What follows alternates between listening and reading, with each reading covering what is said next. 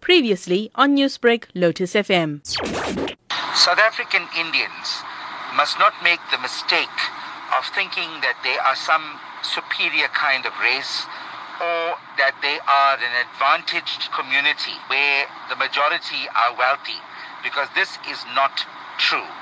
Under apartheid, Indians were also oppressed by the regime, and today many do not have a job. They are discriminated against in the workplace. We must be careful not to be part of any campaign that seeks to isolate us where we are perceived as being racist. We make up just 1 million of a population of over 57 million.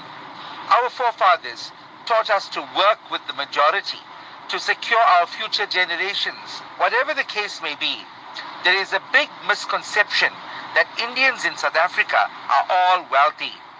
This is not so.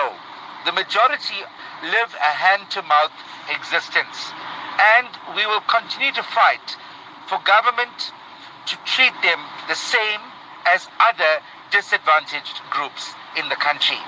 It is dangerous for anyone to call on Indians to be part of any campaign that perpetuates the misguided notion that Indians control the economy. If that is the case, then why do we want our people to get jobs, to get houses, to get better state healthcare facilities and access to opportunities we were previously deprived of? Responsible leaders will always think of the repercussions of what they do, not only for themselves, but for our children. Newsbreak, Lotus FM, powered by SABC News.